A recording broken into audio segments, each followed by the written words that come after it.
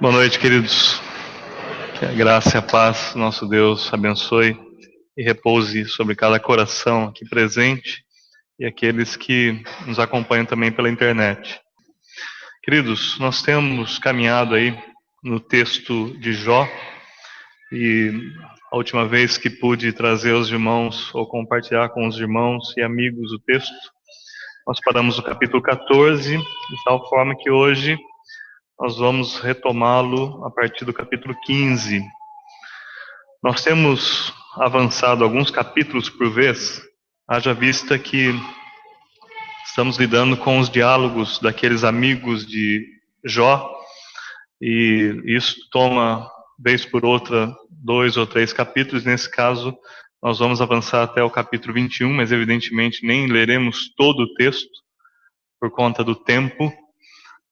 E você poderá acompanhar no capítulo 16, versos 18 a 21.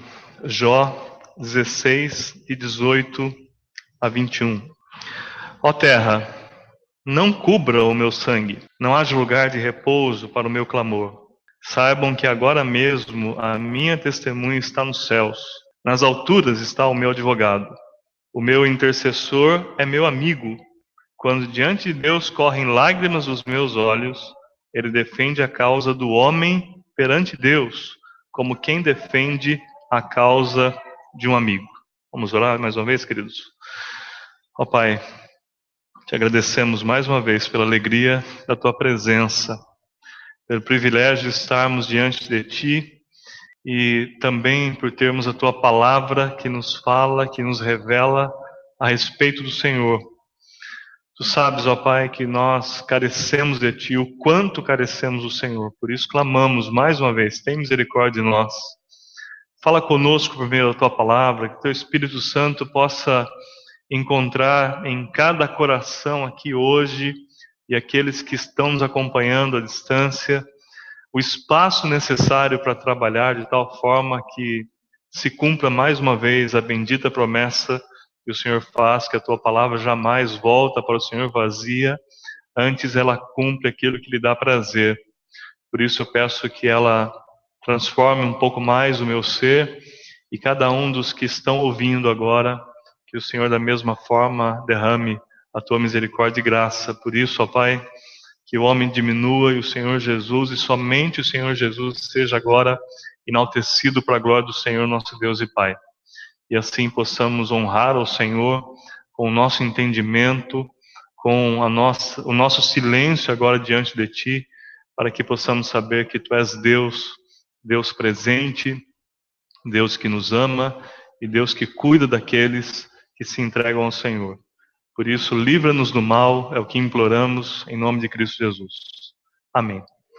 Nos capítulos anteriores aí, e o livro de Jó se assemelha muito a uma história, ou uma novela, poderíamos dizer, e é uma história dramática. Ela começa com um homem que tinha tudo o que geralmente as pessoas sonham, uma grande, boa família e condições para se manter aparentemente por toda a sua existência. E de repente há um encontro de Satanás, que está no meio dos anjos do Senhor. Eles se apresentam a Deus, e Deus, sabendo que Satanás havia passado por toda a terra, lhe pergunta de onde ele vem. Ele diz de passear por toda a terra. E Deus então, com muita alegria no coração, diz: viste meu servo Jó, homem íntegro que se desvia do mal. E Satanás então lança para Deus que aquele homem só era íntegro porque ele tinha muitas posses, muitos bens, e tinha tudo o que o seu coração desejara. Então Deus permite que ele retire tudo, e ele perde então seus 10 filhos, todas as suas posses, as suas propriedades todas, e ele, num segundo momento, acaba sendo alvo do desafio de Satanás mais uma vez, e agora ele perde a saúde, a sua mulher, inclusive o encoraja a desistir de Deus, porque aparentemente Deus o havia abandonado. E nesse momento da história surgem os 3 amigos de Jó. Nós já vimos na última ocasião que pudemos tratar desse texto, que esses homens mais se assemelhavam não a amigos da onça, mas a própria onça. Temos aqui talvez a onça pintada, a parda e a preta juntas e estão aqui. Aquilo que deveria ser um encorajamento passa a ser uma sessão de acusações, e cada um, por sua vez, vai acusando de uma conduta equivocada, pecaminosa diante de Deus, o que levara àquela condição. E nesse momento, ou nesses capítulos de 15 a 21, que nós vamos perceber é que estes três homens, agora não mais de uma vez, ou cada um por vez, agora os três se unem para acusar Jó e para dizer que ele está em pecado, caso contrário, não estaria passando por todo aquele sofrimento. No melhor estilo invertido do lema dos três mosqueteiros, que diria todos por um, né? Um por todos e todos por um, aqui são três contra um, ou todos contra um. E eles estão acusando Jó, dizendo: você está em pecado, por isso que você está padecendo como está, por isso que você está sofrendo o que está sofrendo. E aqueles homens, então, de uma maneira impiedosa, de uma maneira demonstrando total falta de solidariedade, começam a acusar a Jó por conta de um princípio, o princípio de uma religiosidade cuja teologia está comprometida ou é equivocada. Meus queridos, a Bíblia não se interessa em combater a religião. A Bíblia não se interessa em defender religião. A Bíblia tem um único interesse, e é preciso que você compreenda isto. O único interesse da palavra de Deus é que você conheça Deus e que você se una a Ele por meio do único ato que pode uni-lo a Deus, que foi o sacrifício de Cristo. E a partir daí que você caminhe com Ele numa perspectiva e numa visão realmente bíblica e não religiosa. E por que eu digo que a Bíblia não tem interesse em defender religião nenhuma e não está interessada em acusar religião alguma? Porque a religião nada mais é do que a manifestação da compreensão humana de Deus. Entenda bem isso. A religião é a manifestação da compreensão humana de Deus. Por isso que há tantas religiões. Por isso que há diferentes religiões. Porque o coração humano nunca pôde e nunca poderá ser a base de conhecimento de Deus. Esses três amigos de Jó estão errando contra ele porque estão partindo de uma análise religiosa de Deus. É aquilo que o pastor Luiz Saião, já compartilhei com os irmãos, chama de colocar Deus numa caixinha. A caixinha é a religião. Então, Deus não pode passar daqueles limites, porque se passar daqueles limites, ele entra no âmbito da incompreensão ou do mistério, e nesse caso, não seria possível lidar com ele. Esta é a iniciativa religiosa, é o homem tentando, na sua compreensão absolutamente limitada, tentando compreender o intangível, o insondável, o Deus que é infinito. Isto é um problema terrível. Aliás, quando olhamos para os noticiários, cada vez fica mais evidente o que a religião, sobretudo o fundamentalismo radical, tem causado na humanidade. Quantas mortes cruéis, covardes, por conta da religião, ou daquilo que o homem pensa compreender a respeito de Deus. Como já disse, por isso que há tantas religiões.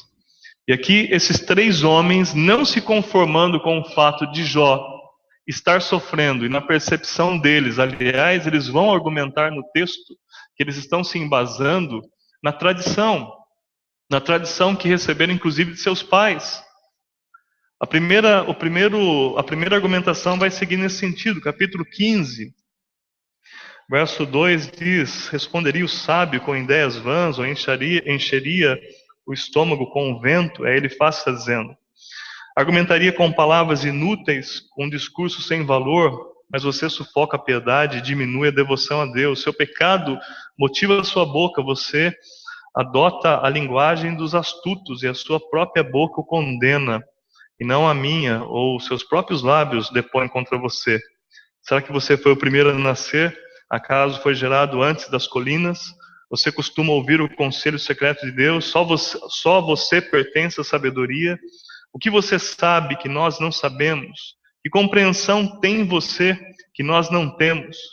Temos do nosso lado homens de cabelos brancos, e nessa expressão do verso 10, temos do nosso lado homens de cabelos brancos, muito mais velhos do que o seu pai. Não bastam para você as consolações divinas e as nossas palavras amáveis. Aqueles homens estão dizendo que as suas palavras a Jó seriam amáveis, e ele está apelando à tradição dos seus pais, aqueles homens de cabelos brancos que, por conta de suas experiências pessoais, poderiam agora dizer tudo a respeito de Deus. Aliás, a religião, ela tem essa característica de dizer que ela, e somente ela, é detentora do conhecimento pleno de Deus. Isso é tão insensato pensar que quando nós olhamos para a palavra de Deus, nem com a Bíblia em mãos, nós poderíamos dizer que temos em mãos a revelação exaustiva de Deus, a revelação completa de Deus. O apóstolo Paulo, ele afirma que o máximo que nós pudermos conhecer da palavra de Deus ainda será pouco. Será como um reflexo quase que apagado. Seria apenas uma parte. Nós precisamos entender que do conhecimento de Deus, no nosso caso, depende de uma eternidade inteira. Precisaremos de uma eternidade para conhecer a Deus. Ou talvez algumas eternidades para conhecê-lo. Porque não se pode compreender ou limitar o conhecimento de Deus sequer a palavra dele, a Bíblia Sagrada. Ela não contém todo o conhecimento de Deus, apenas uma parte dele. No entanto, o suficiente para estabelecermos um relacionamento com ele. E aqueles homens estão dizendo para Jó: Jó, você está pecando porque eu já vi isso acontecendo, e se você não estiver em pecado e está sofrendo, isso não sintoniza com o que nós podemos conhecer de Deus, e tudo já está revelado porque os nossos pais disseram. Às vezes a gente acusa os muçulmanos, ou parte deles, de serem radicais religiosos. Não estou dizendo que muitos deles não sejam, por favor, me entendam. Mas nós também temos uma tendência ao fundamentalismo religioso. E no nosso fundamentalismo religioso, nós nos afastamos da compreensão de Deus. E caso você não tenha percebido ainda, uma das coisas que Deus está trabalhando com Jó é exatamente a ruptura dele com qualquer teologia religiosa que possa tentar limitar ou controlar ou conduzir a ação de Deus, e colocá-lo numa posição em que ele comece agora a considerar que ele pode não conhecer tudo a respeito de Deus. Aliás, o que ele está enfrentando constitui um mistério para a teologia religiosa da época. E eles precisam lidar com isso. Tanto é que os amigos de Jó vão dizer: Jó, entenda uma coisa, quando o homem é bom, tudo de bom acontece com ele. Quando o homem é mau, só coisas ruins acontecem com ele. É isso que eles estão afirmando. E quando nós olhamos ao nosso redor, as pessoas à nossa volta, nós percebemos que há muitos mais ímpios se dando bem, há muitos mais ímpios tendo sucesso do que justos. Há muito mais pessoas corruptoras inclusive, que estão galgando altos patamares de prestígio, de riqueza, do que pessoas que são corretas, honestas. Aliás, a honestidade, infelizmente, me parece, na nossa sociedade, está em baixa. Falta hombridade, falta homens que assumam posições como tal. Infelizmente, a maioria dos homens que na nossa sociedade são meninos. Não experimentaram aquilo que o apóstolo Paulo diz, que eu fui menino e agora sou homem, e quando chego a ser homem, eu deixo as coisas de menino. Falta hombridade, falta caráter, falta honestidade, falta amor, falta equilíbrio, falta altruísmo. E por falar nisso, eu quero aproveitar e mencionar uma das máximas religiosas que eu mais ouço no nosso país. E é máxima religiosa porque tenta enquadrar Deus, mas ignora exatamente o que Deus tem a dizer. Por exemplo, eu ouço muitas pessoas dizendo: todo mundo é filho de Deus. Meus queridos, imagina um Brasil 250 milhões de habitantes? Quantos nós somos? Isso, um Brasil com milhões de habitantes. 200 e pouco milhões de habitantes. Imagina 200 milhões de filhos de Deus andando pelo Brasil. Imagina 600 deputados filhos de Deus, senadores filhos de Deus, prefeitos, governadores, presidente. Imagina uma nação de filhos de Deus. Imagina você na escola, no trânsito, andando entre filhos de Deus. O que seria isso? Seria um culto contínuo. Seria demonstração de amor, de altruísmo, de consideração. Seria uma demonstração, após demonstração, de relacionamento saudável, relacionamento sincero. O que é que nós vemos no país? Você realmente acredita que todo mundo é filho de Deus? Você realmente acredita que todo mundo tem o Espírito Santo de Deus no seu coração? Você acredita que todo mundo está preocupado em fazer como Deus quer que as coisas aconteçam? Você acredita que todas as pessoas no Brasil oram pela manhã dizendo: Senhor, faz da minha vida aquilo que tu queres, me conduz, me ajuda a tomar decisões, me ajuda a ser mais parecido com o Senhor? Você acha que no Brasil todas as pessoas se curvam diante de Deus e dizem: Senhor, me ensina por meio da tua palavra, me faz amar a tua palavra? Eu não precisaria da Bíblia para dizer para você, ou para provar para você que no Brasil nem todo mundo é filho de Deus. Mas vou apelar à Bíblia. João capítulo 1, verso 12 diz que a todos quanto o receberam, a saber os que creem no seu nome, estes recebem o poder de se tornarem filhos de Deus. Significa que nem todos são filhos de Deus. Significa que há muito que caminhar. Mas há esse conceito teológico, religioso, de que todo mundo é filho de Deus. E se todo mundo é filho de Deus, todo mundo será tratado com amor e já está automaticamente justificado por Deus. Não se engane. Este movimento que nós vemos hoje, religioso, é o mesmíssimo movimento que estava presente no coração dos amigos de Jó, tentando controlar ou conduzir a ação de Deus, tentando se convencer de algo que Deus nunca disse e nunca afirmou. Isso é religião.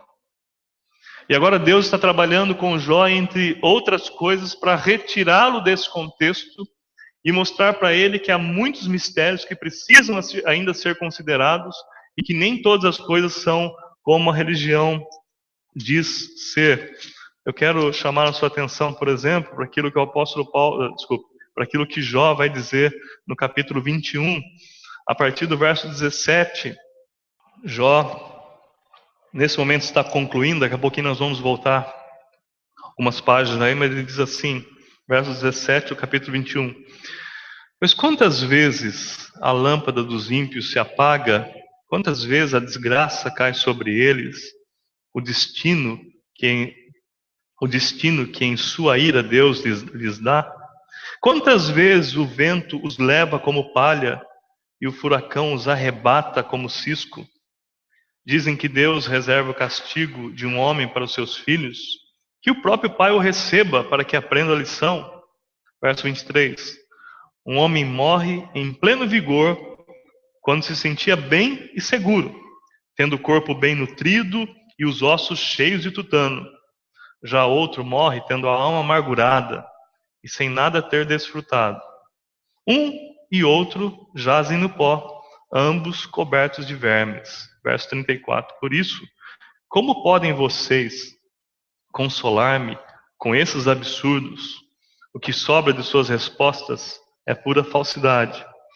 Então, Jó está dizendo para os seus amigos: será que é verdade que o ímpio recebe o castigo ainda nessa vida?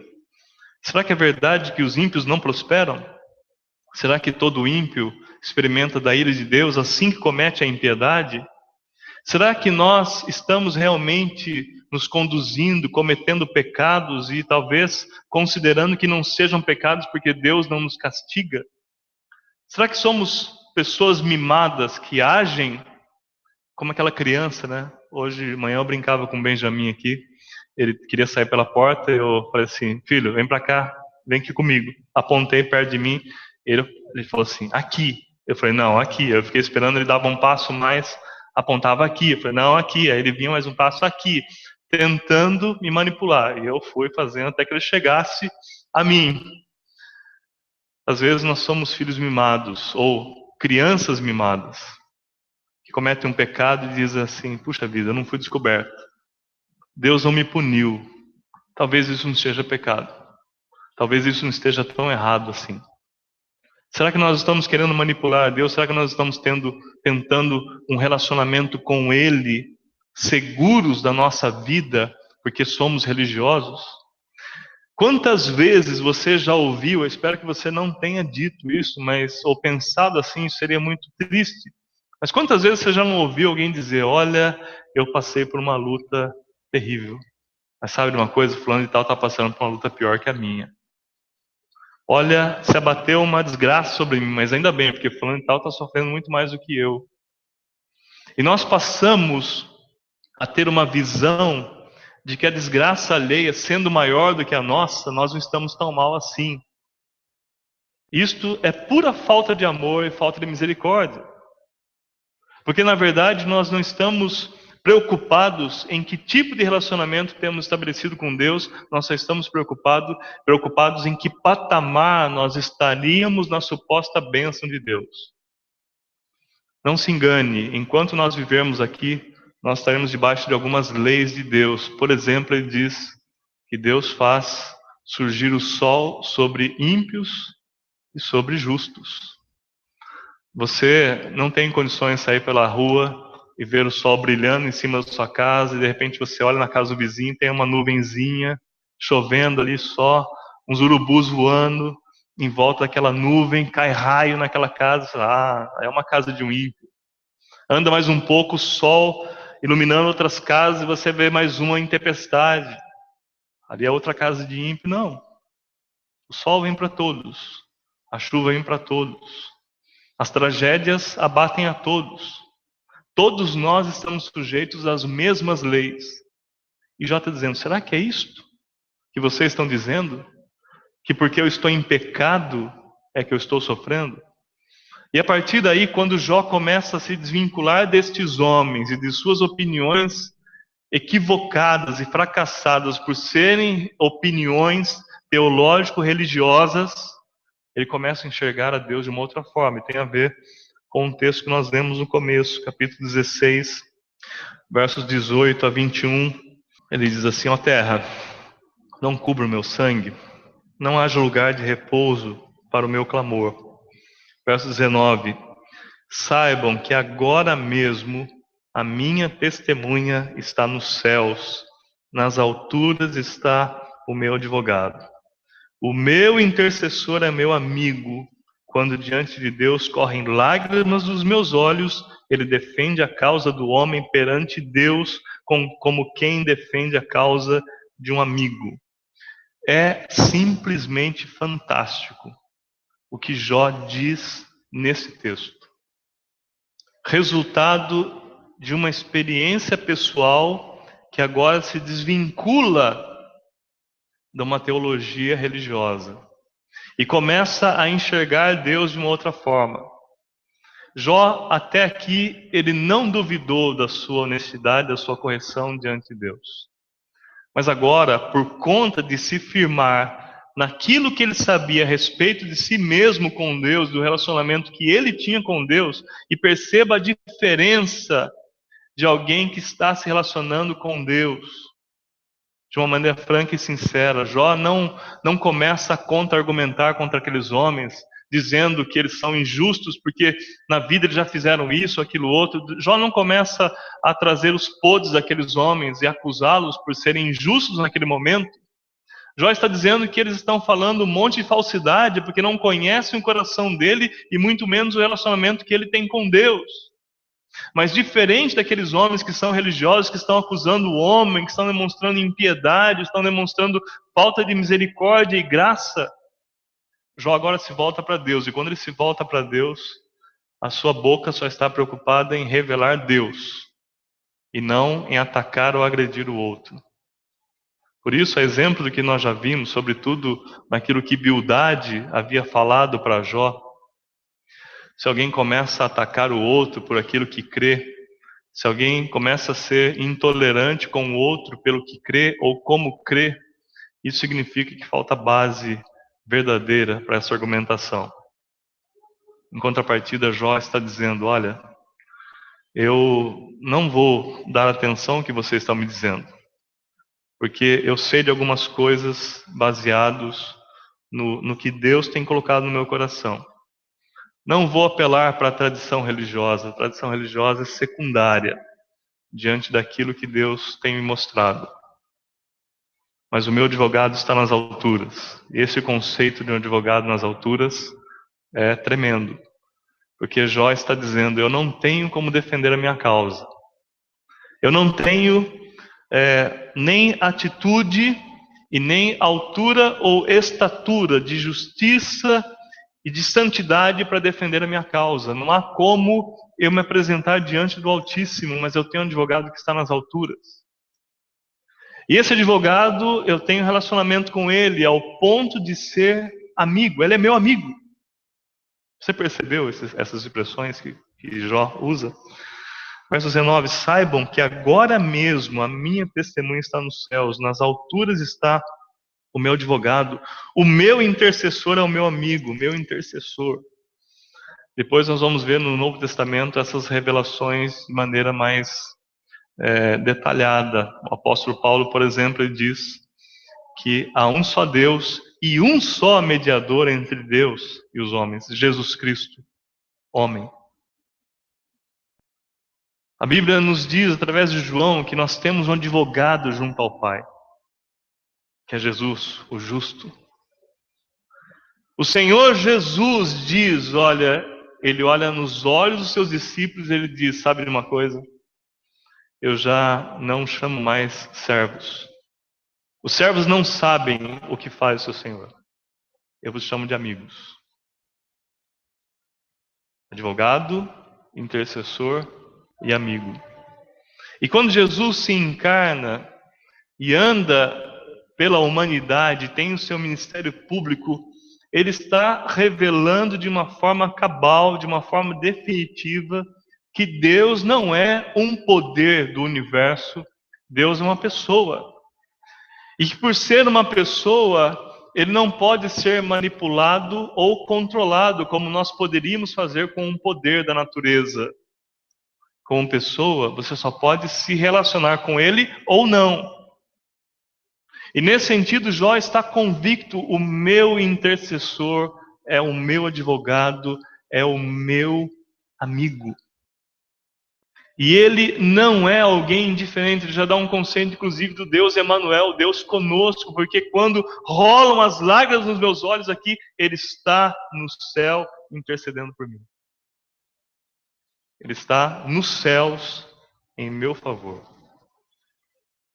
Isso é uma revelação digna de um livro do Apocalipse, por exemplo.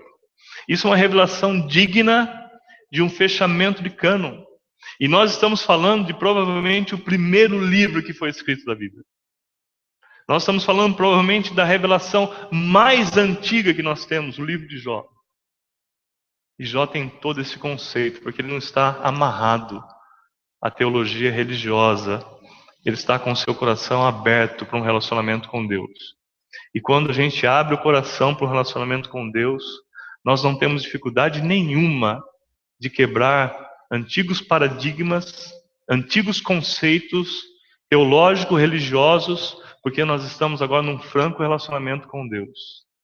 E quer saber de uma coisa? A gente entende, nesse caso, que é muito melhor se relacionar com Deus de uma maneira franca do que tentar supostamente controlá-lo por meio de uma religião vazia. Por isso eu não estou preocupado em qual seja a sua religião. E espero que você não esteja preocupado em qual seja a minha religião. Porque a preocupação da palavra de Deus é o quanto você se relaciona com Ele, ou o quanto você pode compreendê-lo para finalmente se relacionar com Ele. E Jó nos mostra mais algumas coisas. Eu quero chamar sua atenção agora para o capítulo 19, em que Jó, depois de declarar a incapacidade da religião, quando no verso 21 ele diz assim: misericórdia, meus amigos, misericórdia, pois a mão de Deus me feriu. E nesse contexto ele está dizendo: olha, o que eu esperava de vocês era compreensão, solidariedade. Eu não esperava uma ação social, não esperava que vocês trouxessem apenas comida, roupa para mim. Eu esperava que vocês se solidarizassem comigo, que vocês se unissem a mim, mas vocês estão incapazes de fazer isso por causa da religião. E a religião nos afasta. Isso é tão verdade que há um ditado popular, e apesar de qualquer reserva que possamos fazer com ditados populares, há um que é muito sábio. Ele diz que time, política e religião não se discute. E não se discute mesmo, porque a única coisa que você vai chegar é em discussão, confusão e perda de amizade. Aliás, no momento das eleições, eu vi muitos apelos no Face de pessoas assim: olha, por favor, não perca a amizade comigo. Eu falei: puxa vida, a coisa está feia. Alguém está se enveredando pelo caminho da discussão e o fim não pode ser bom. Realmente, religião, futebol e política não se discute. Essas coisas não tem que se discutir. Tem que aceitar, tem que tolerar, mas não tem que se discutir. A Bíblia não está preocupada com isso. Deus não está preocupado com isso. É isso que a gente precisa entender. E Jó está dizendo: a religião tem afastado vocês de mim. Vocês são incapazes de ter misericórdia de mim. E aí, rompendo com a religião e olhando mais uma vez para Deus, Jó diz no verso 25: eu sei que o meu Redentor vive e que no fim se levantará sobre a terra. E depois que o meu corpo estiver destruído e sem carne, verei a Deus. Eu o verei com os meus próprios olhos, eu mesmo e não outro, como anseia no meu peito o coração. Verso 25: eu sei que o meu Redentor vive. O conceito de Redentor é um conceito neotestamentário, mas muito presente também no Antigo Testamento. Neotestamentário de uma forma definitiva, que tem a ver com pagamento de dívida, tem a ver com o resgate de alguém que é incapaz de pagar sua própria dívida e quitar sua própria dívida. Por isso que Jó está dizendo: olha, eu tenho dívida, eu reconheço. Caso contrário, seria desnecessário a presença ou a atuação de um Redentor. Mas eu sei de algumas coisas: o meu Redentor está vivo. E porque ele está vivo, a minha dívida será quitada e eu serei resgatado.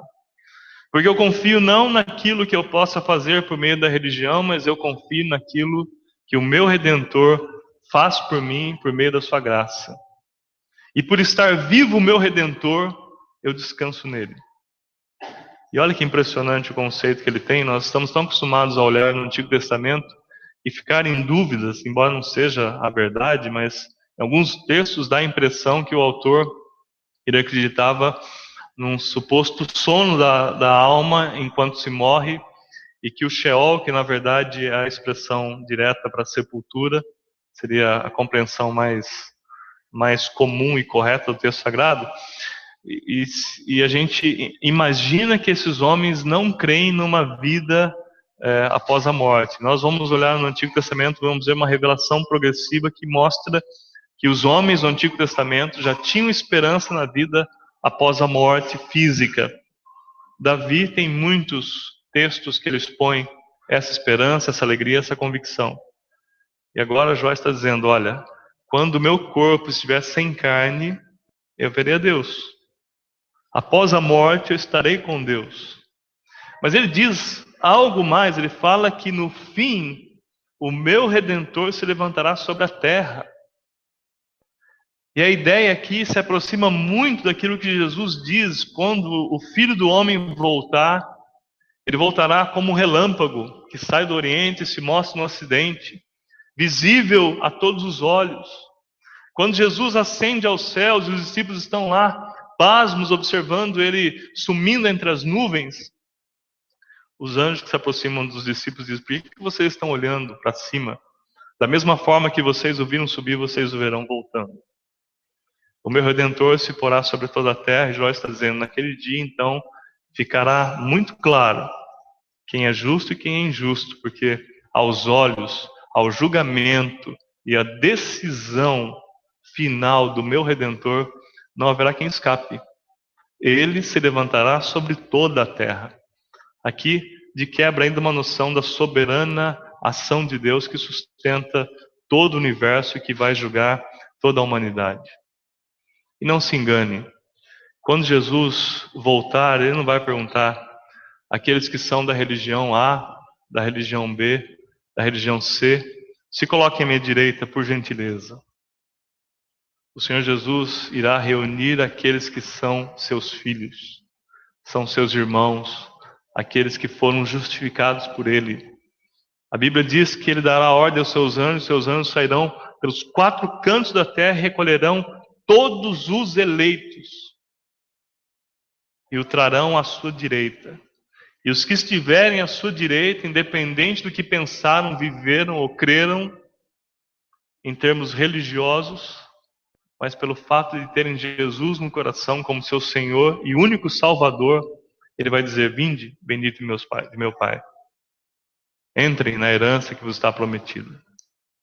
Não religião, mas quem tem compromisso com Deus. Não o que você fez, mas o quanto você aceitou, ou o que você aceitou daquilo que Cristo fez por você. Não importa, mais uma vez eu digo para finalizar, a religião. O que importa é o relacionamento com Deus. Verso 27, eu verei com os meus próprios olhos, eu mesmo, e não outro, como anseia no meu corpo, ou no meu peito, o coração. Ainda Jó dá um outro conceito aqui, que é muito, infelizmente, ele trabalha um conceito contrário ao que é muito popular na nossa cultura brasileira. Quando a gente fala de ter convicção de salvação, por exemplo, a gente sabe que a convicção de salvação, ela é uma experiência absolutamente natural para quem entrega a vida para Jesus. Porque no coração o indivíduo passa a ter convicção de que ele estará para todo sempre com Deus, porque ele sabe que Deus agora habita nele por meio da fé, por meio da graça. E a partir daí o apóstolo Paulo, como dizia hoje pela manhã, constantemente diz: coloquem o capacete da salvação, lembrem-se que vocês estão salvos em Cristo Jesus. E que dizer que você está salvo em Cristo Jesus não significa que você seja prepotente ou arrogante. E eu já vi muita gente dizendo: como que você pode dizer que tem convicção na salvação, que está salvo, sendo você um comedor de feijão, como é? Sendo você apenas um ser humano. Jó está dizendo: olha, independente do que vocês falam, os meus olhos verão. Não olhos de outras pessoas, os meus olhos. Eu, aquele que vocês têm chamado de arrogante, prepotente, pecador, miserável, que está experimentando a ira de Deus, eu verei a Deus. Eu experimentarei essas coisas. Convicção. Salvação. É isto que Deus coloca na vida, no coração, na mente daquele que se compromete com Cristo. Por isso, Jó vai apresentando para aqueles seus 3 amigos uma verdadeira lição do que seja uma teologia bíblica e não uma teologia religiosa. A teologia é fundamental, ainda é importantíssima, mas ela tem que ser bíblica. Ela tem que estar embasada na palavra de Deus. Ela não pode tentar engessar a Deus, ela não pode tentar limitar a Deus, ela não pode tentar conduzir Deus, dizendo que o modus operandi de Deus é sempre este, porque a religião diz que é assim. Naquilo que a palavra de Deus diz é assim, então é assim. Mas aquilo que a Bíblia diz não compete ao homem saber, então não compete ao homem saber. O nosso coração tem que estar aberto para entender que Deus pode agir de maneiras que a nós sejam incompreensíveis. Mas ainda assim, são os caminhos de Deus. Aquilo que compete a nós saber está revelado. As coisas que ainda não nos compete, não estão reveladas. E não nos serão reveladas até aquele dia. Mas eu quero terminar perguntando para você o seguinte: e quando o Senhor Jesus se levantar sobre toda a terra, Ele será o seu Redentor, Ele virá para te trazer a vida e para te levar à vida eterna com Ele. Você tem um compromisso com Cristo, tem vida com Cristo, ou você é um bom religioso? Tem uma cultura religiosa, tem uma prática religiosa, tem um ritual religioso, mas não pode dizer como Jó: o meu Redentor vive, Ele é meu intercessor, Ele é meu advogado, Ele é meu amigo. Quando eu choro, é Ele que intercede por mim nas alturas, nos céus, diante do trono do Altíssimo. Vamos orar? Pai bendito, nós te agradecemos pelas lições que o Senhor, pela tua graça e misericórdia, nos dá.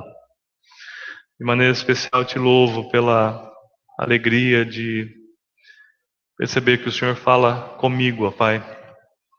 E tenho certeza que pela tua graça, poder e misericórdia, o Senhor falou com os que estão aqui, não pela ação humana, não por qualquer capacidade humana, nós sabemos que não é isso, mas pela tua graça, pelo teu poder, pelo teu Espírito. Por isso, ó Pai, se alguém aqui entendeu a tua palavra, que toda honra, toda glória, todo louvor seja trazido ao Senhor. E nesse sentido, que fique claro que o Senhor é um Deus tão misericordioso que é capaz de usar ferramentas limitadas como a humana para se revelar e para mostrar a sua vontade àqueles aos quais o Senhor ama e quer bem, quer salvar, quer trazer para si em caráter eterno. Por isso, ó Pai, não permita que saiamos daqui robustecidos na religião ou em conceitos religiosos, mas que possamos sair quebrantados diante da Tua Palavra, dispostos a repensar a nossa vida, se por algum motivo percebermos que não temos ainda um relacionamento sincero e real com o Senhor.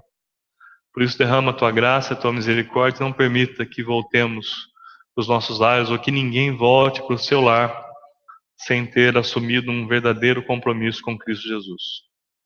Entregamos ao Senhor a nossa mente, clamamos a Tua direção, a Tua ação, em nome do Senhor Jesus. E que o amor de Deus o Pai, a graça maravilhosa de Cristo, as consolações do Espírito Santo de Deus, seja sobre todos nós e sobre toda a Igreja de Cristo, espalhada sobre a face da terra, desde agora e para todos sempre. Amém.